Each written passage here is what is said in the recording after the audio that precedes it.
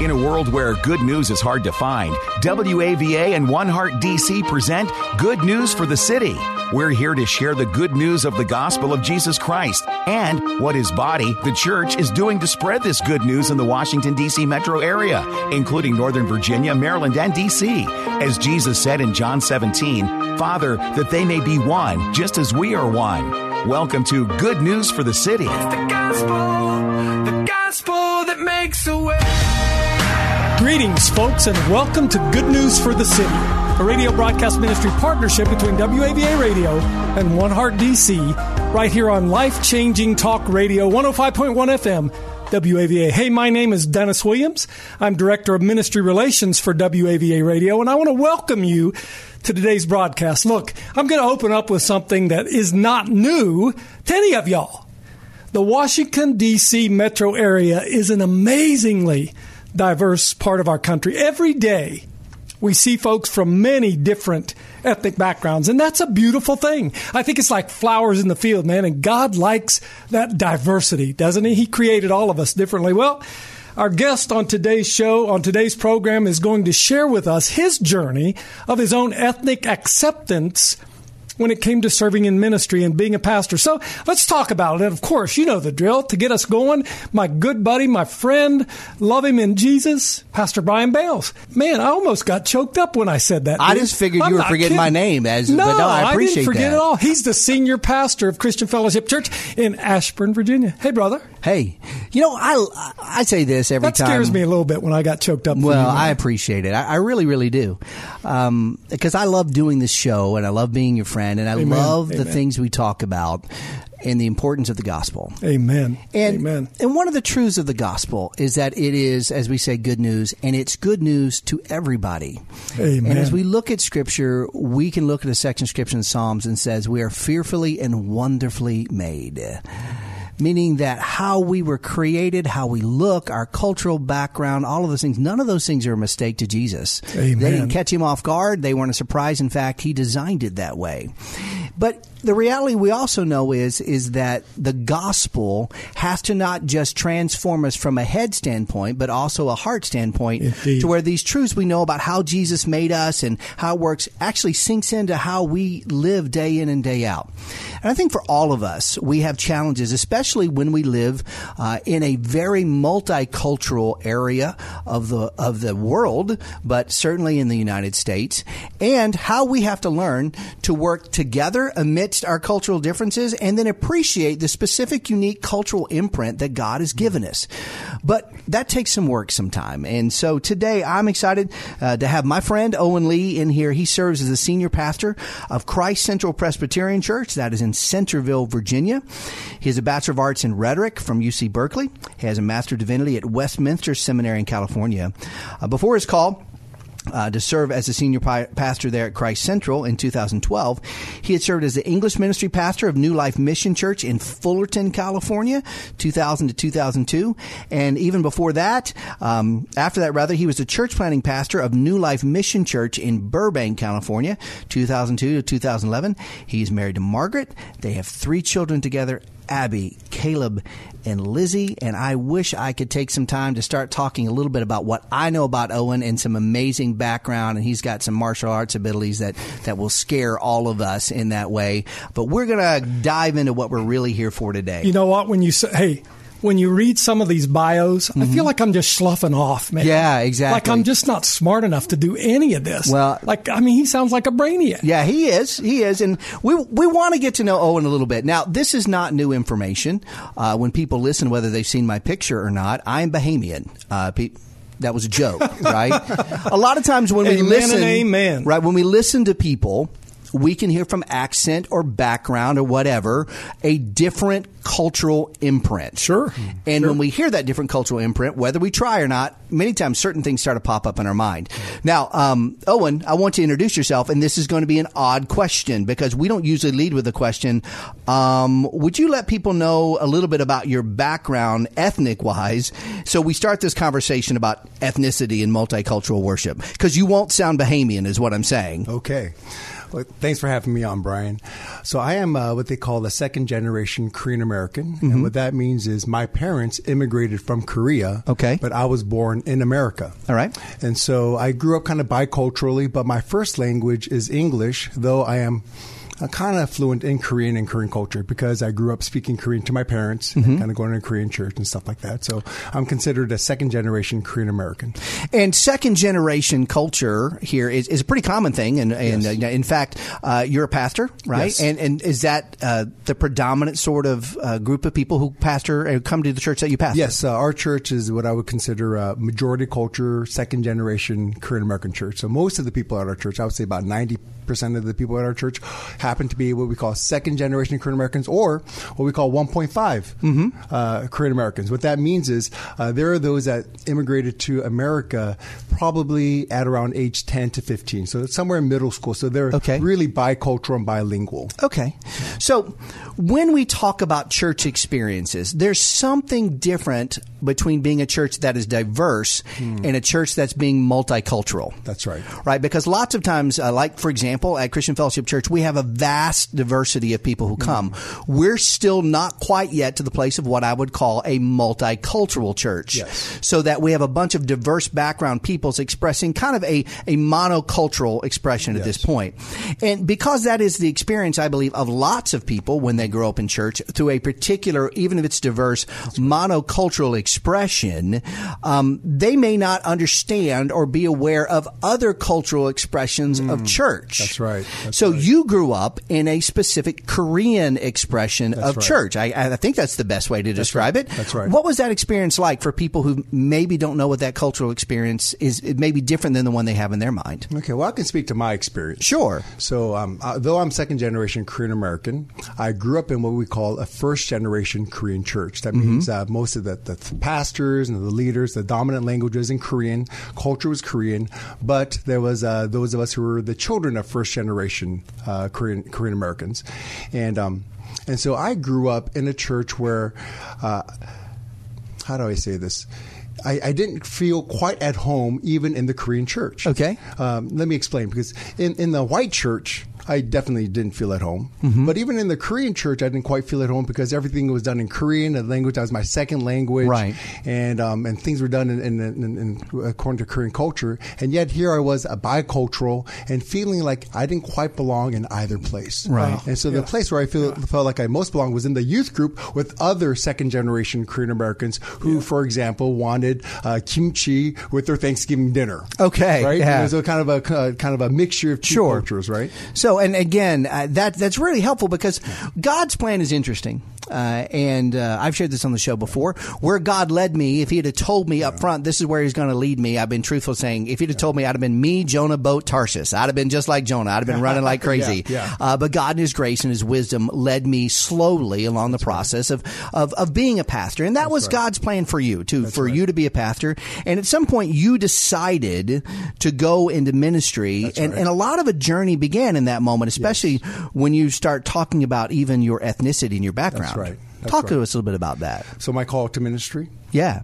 Okay, so I was born and kind of raised in the Korean American church, and going into ministry by default meant doing ministry at a Korean American kind of context. Sure. Because I didn't have any friendships at white churches, or I didn't have any white pastor mentors, so I felt like I was almost kind of like relegated to kind of the Korean American church. But when I went to seminary and got to learn under some brilliant white professors, there was a part of me that always wished I could do ministry like in a white church. Sure. And let me tell you why I wanted to do that. Sure. And it's because at that time, that to me felt like where the real action was. Okay. In a white church where, because my whole life I've been taught to assimilate.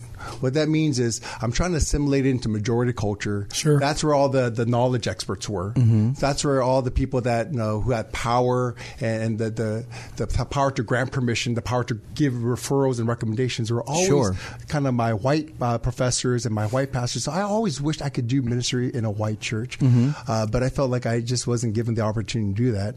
And I think and part of that stemmed from my longing to be more white and to be less Asian. Now, I'm looking at a set of things that we kind of talked about in advance that we're going to walk through. And there was actually a question that I want people to know that you wanted me to ask. Yes. Because it's kind of a pointed question that at one point you described yourself as really sort of downplaying. Yes. Even maybe hating your ethnicity. And then even as you got into ministry, thinking about the ministry that you were doing as junior varsity. Mm-hmm. Take us into your mindset of that. Okay. What I meant by that, Brian, is ministry at a white church seemed like that was varsity level. Okay. You know, I mean, that's where that's the top. That's where it was the best. And that's kind of alluding to what you just said a moment ago about the influence and those sort of things. Is that where that came from? That's right. And maybe I have to go a step further and even explain this, because this will explain. There was a moment when I realized I was a two-way racist. Oh, okay. What I mean by that is... Now, I've heard you talk about this before, so I think I know where you're going, but I want people to listen really, really clearly what you're about to say, because it's powerful stuff. Yeah, so I think a lot of people in America see racism as a black-white kind of a discussion. Yeah. And but there's got to be space in that conversation for kind of yellow and brown people as well. And so when I say I was a two-way racist, this is what I meant. On the one hand, I was racist toward other black and brown people, thinking that the Asians were superior, because whether it's because based on knowledge or financial earning, and there was kind of a disdain for those that I considered to be below me, kind of the black and brown people. Sure. And then there was kind of this reverse racism where I looked up at white people, and I was racist in the sense where I felt inferior to white people, and so I had rank ordered race in my own mind, meaning on the top were the white people. Right after that were Asian people, and then after that were black and brown people. And because I had bought into this idea that basically I had internalized white supremacy myself. So though I'm not white, I had internalized white supremacy. Yeah, and I think it's important that we talk about at when we're saying this, that when the gospel comes into our life, we use this term sanctification, and it's just a fancy theology word to say becoming more like Jesus. Yeah. But the day the gospel comes up and we accept Jesus, it doesn't mean all our junk goes away. That's right. That's right. There's stuff in all of our lives that we have to work out, that Jesus kind of shines a light on and say, hey, Brian, this isn't the way it's supposed to be. And so you were a believer when this was inside of you and you were working through this. Where do you think that mindset or perspective kind of came from? Can you point to a moment, or do you think it was just what you were gathering together, what the enemy was trying to feed you from the experiences you were going through, saying this is what's true? Yeah. I guess when it comes to my embracing my own identity, I think there was a time when what we call kind of self-loathing. I hated being Asian because I wanted to be white, because I thought to be white meant to be, to be better, or however you describe to be better. Right. And then, but then there's the opposite error of. So I know some Korean friends that were too proud to be Korean. That was like their identity. They were like patriotic, nationalistic, go Korea. And so I think those are two erroneous ways to think about race. I think what happened for me was I came to a place where I came to accept the fact that God had made me a Korean American, that it wasn't by accident. And it really took him back to the doctrine of Imago Dei, me being created in the image of God. Yeah. And that God, in his wisdom and sovereignty and love, decided to create the human race with color. Yes. And it wasn't by accident that I was Korean American. So, and I think the gospel, what the gospel allowed me to do was to embrace my ethnic, racial, and cultural identity, without making it the most important thing. It was obviously my identity in Christ is the most important primary identity, but that those identities were not unimportant. Yeah, there's a lot of good talks by Tony Evans. Yes. When it talks about having the adjective, the modifier in the wrong place. Yes. I don't know if you ever heard that before the noun that is Christian, in that what defines us first is Christian, child, son, daughter of God Almighty. That's right. And the struggle that, it's interesting that I love how just honest you're being. And I really appreciate that, because I think especially as pastors, I mean, we kind of know a bit of a Bible, right? there are a lot of things that we know intellectually, but it doesn't mean it's penetrated into our heart again. Right. I mean, we know that God knows everything. He doesn't make a mistake. He didn't wake up one day and say, oh, well, this person's supposed to be this color and this person this color, and that caught me off guard. That's right. God doesn't do second class. He doesn't do any of that sort of stuff. That's right. But there are a lot of cultural messages that can somehow reinforce lies that the enemy wants to give to us. That's right. Yeah. So, Owen, I don't know if this would surprise you or not, but here's the deal. I was almost like the opposite of you. When I was in seminary, I had some Asian friends whom I marveled at. Like, man, I wish I was as smart as those guys are. I actually went to, I cannot remember his name. I won't pretend to know it. Yeah. But he was getting his PhD at Emory. Okay. I was getting my MDiv. Okay. The senior pastor of the largest church in Seoul, South Korea. Like thousands and thousands and thousands. I can't remember his name. But I sat beside him in my colloquy class. Okay. But I sat there and I was like, oh my gosh, I'll never be as smart as this dude. So it was funny to hear you say, you looked at the white guys and said, and I get that.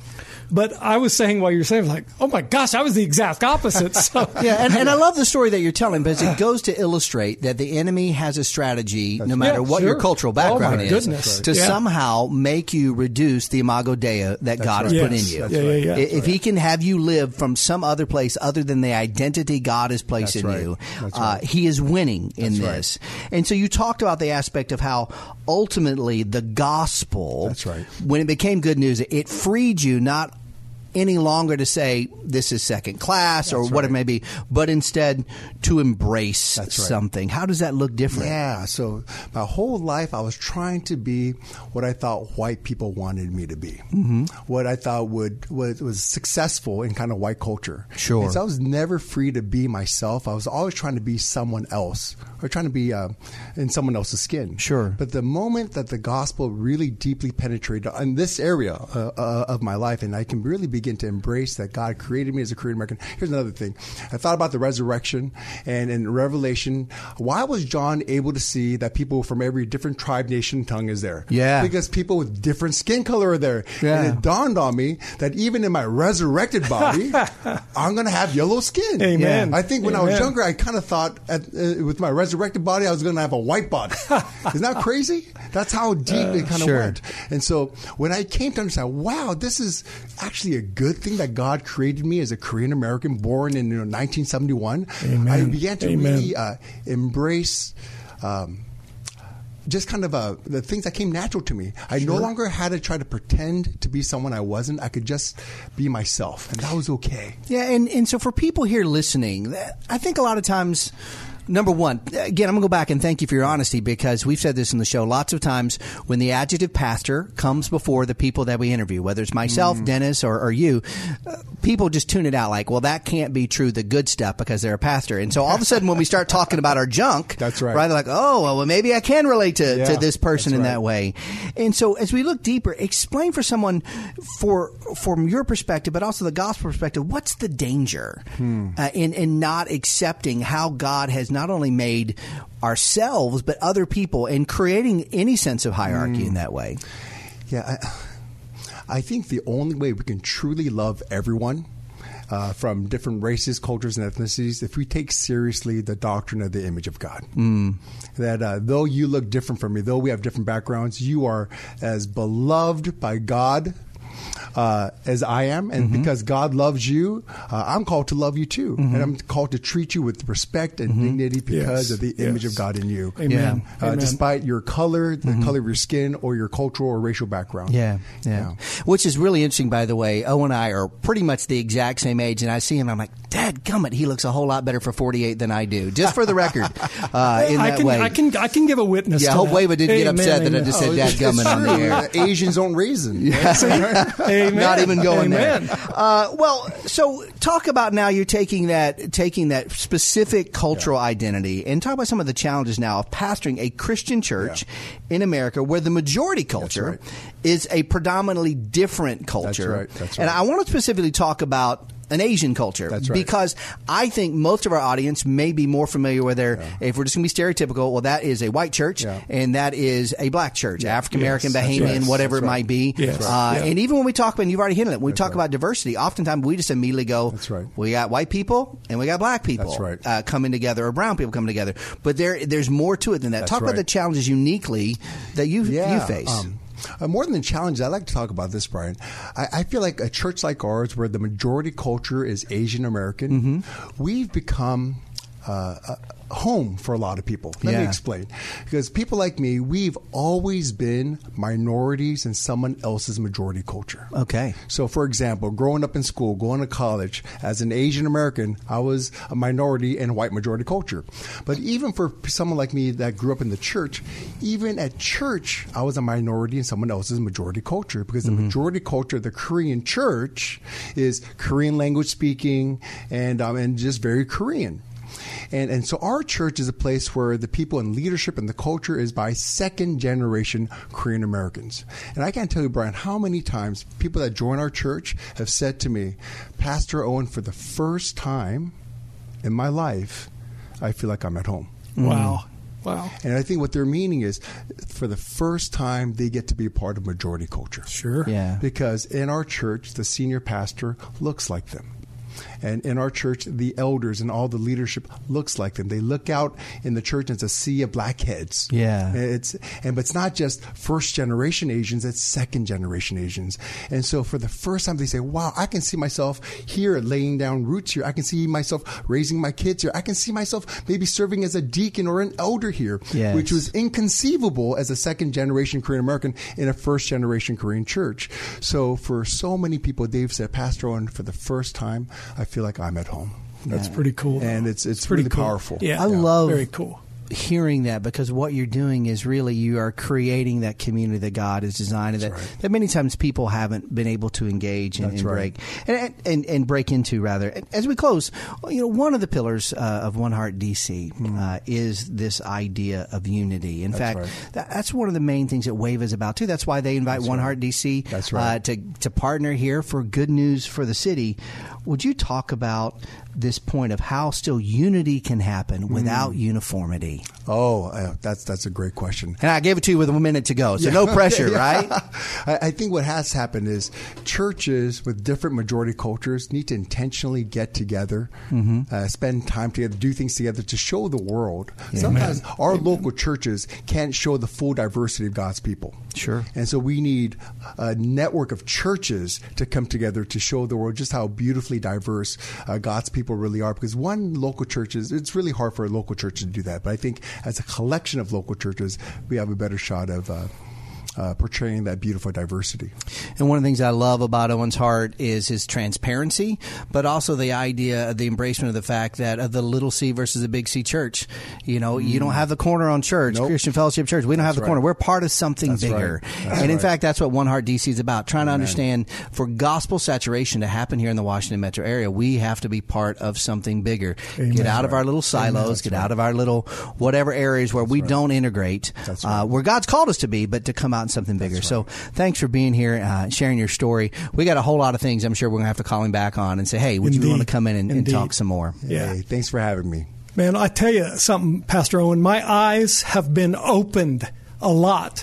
And they're opened by a lot of different folks. Yeah. They've been opened by God's amazing grace through you today. Because as a person who has always, all of his life, been in a majority white kind of guy, right? That's right. I've had all of those privileges. I've gotten all the good education and all of that kind of stuff because of that. And what a powerful witness you have been to me today. Amen. So thank you and God bless you. Oh, thank you, Dennis. Folks, Pastor Owen's just a wonderful man. We're going to have him back, by the way. Yeah. We are going to talk to him. He doesn't know it yet, but we're just telling him now. But he's not going to get out of the studio until we get him, right? Yeah, so here we go.